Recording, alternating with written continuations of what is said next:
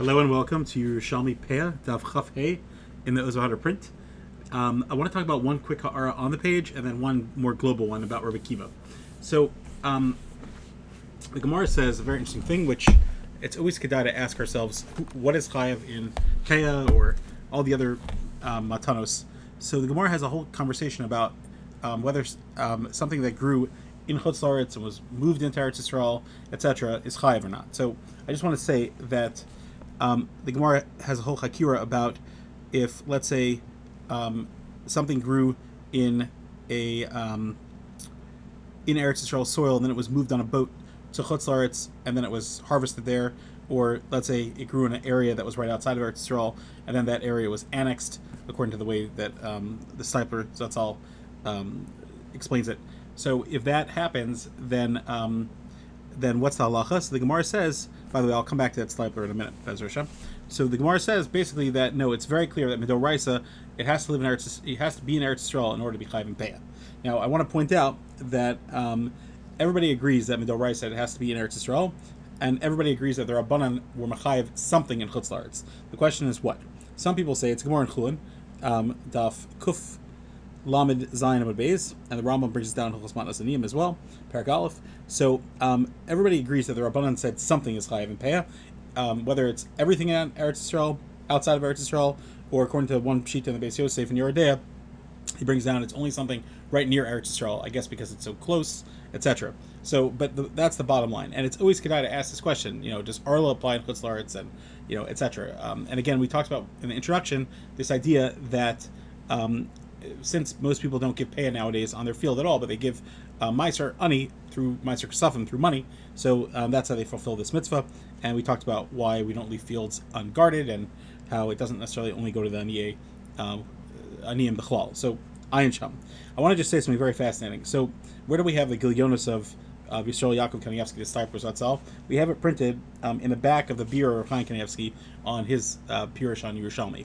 And here's the thing: if you look at the introduction, so the notes were put out, I believe, by Rav Chaim Kanievsky's son-in-law, and he said that his father-in-law told him, Rav Chaim said that you could put this out because it's kedai to publish the Stipler's Ha'aros in Yerushalmi. Now, so when you hear about the Chashivas that he talks about it, you would think that it's an entire sefer. The Kehilas Yaakov has very, very minuscule, I'm not saying they're not important, but very, very small Ha'aros throughout Yerushalmi. So, meaning the sefer is 99% Rav Chaim Kanievsky and all of his Ha'aros on Yerushalmi Keseder, which is phenomenal and important, and just literally explains the Pashup Shah and everything. And then you have the back of the sefer, these Ha'aros from Rav Chaim's father, the Stipler, that's all. And again, you just see how much regard and respect he had towards his father. It's a phenomenal thing.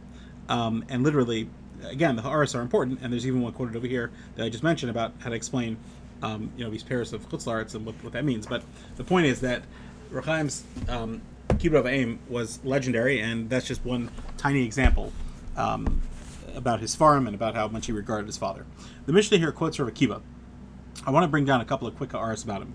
Rabbi Akiva was a very famous Tana in Eretz Yisrael and also lived in Bavel. He's one of the greatest of all the Tanaim who literally influenced all of the Torah Sheba'al Peh as far as the verbiage and his limudim. He was a leading sage of the people for most of the period following the destruction of the Beis Hamikdash.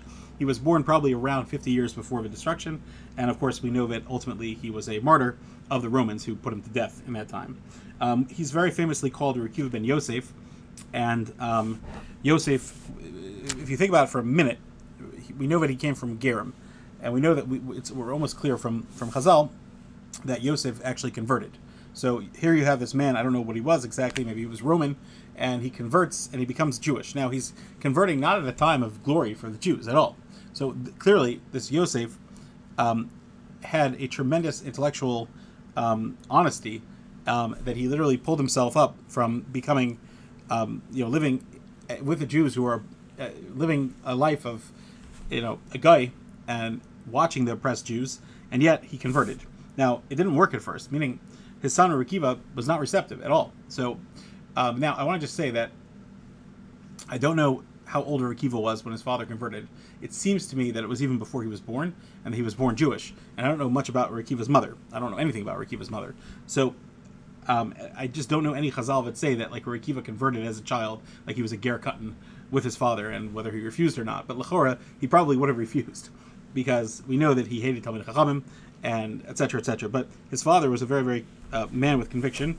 And Mesachas Smachos Perak Tes, it actually says that he was Zocha Yosef to see his son Akiva become a Gadol Hador. So that's a tremendous thing, and that needs to be said. That you see that there's a tremendous strength that Akiva had, that he probably got from his father as well.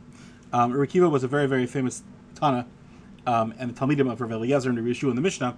And again, Kulam Ali with Rabbi Akiva, Chazal say that his limudim, what he taught, are phenomenally influential and important throughout all of Shas and all of Mishnayos as well.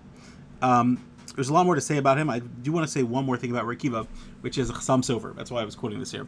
We talked about how Akiva in the Bavli is spelled with a aleph, and how Akiva in Yerushalmi is actually spelled with a hey.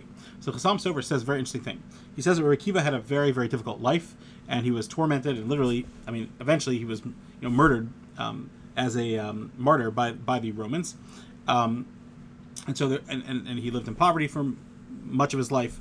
His wife died on him, etc., etc. So the Chazam Sofer suggests that we know we're not supposed to name after somebody who went through tragic circumstances. Now, you could argue and say that he was a martyr and he had a long life and he was an older man. He was probably, I don't recall exactly, but he seems to have been an older man when he was murdered by the Romans.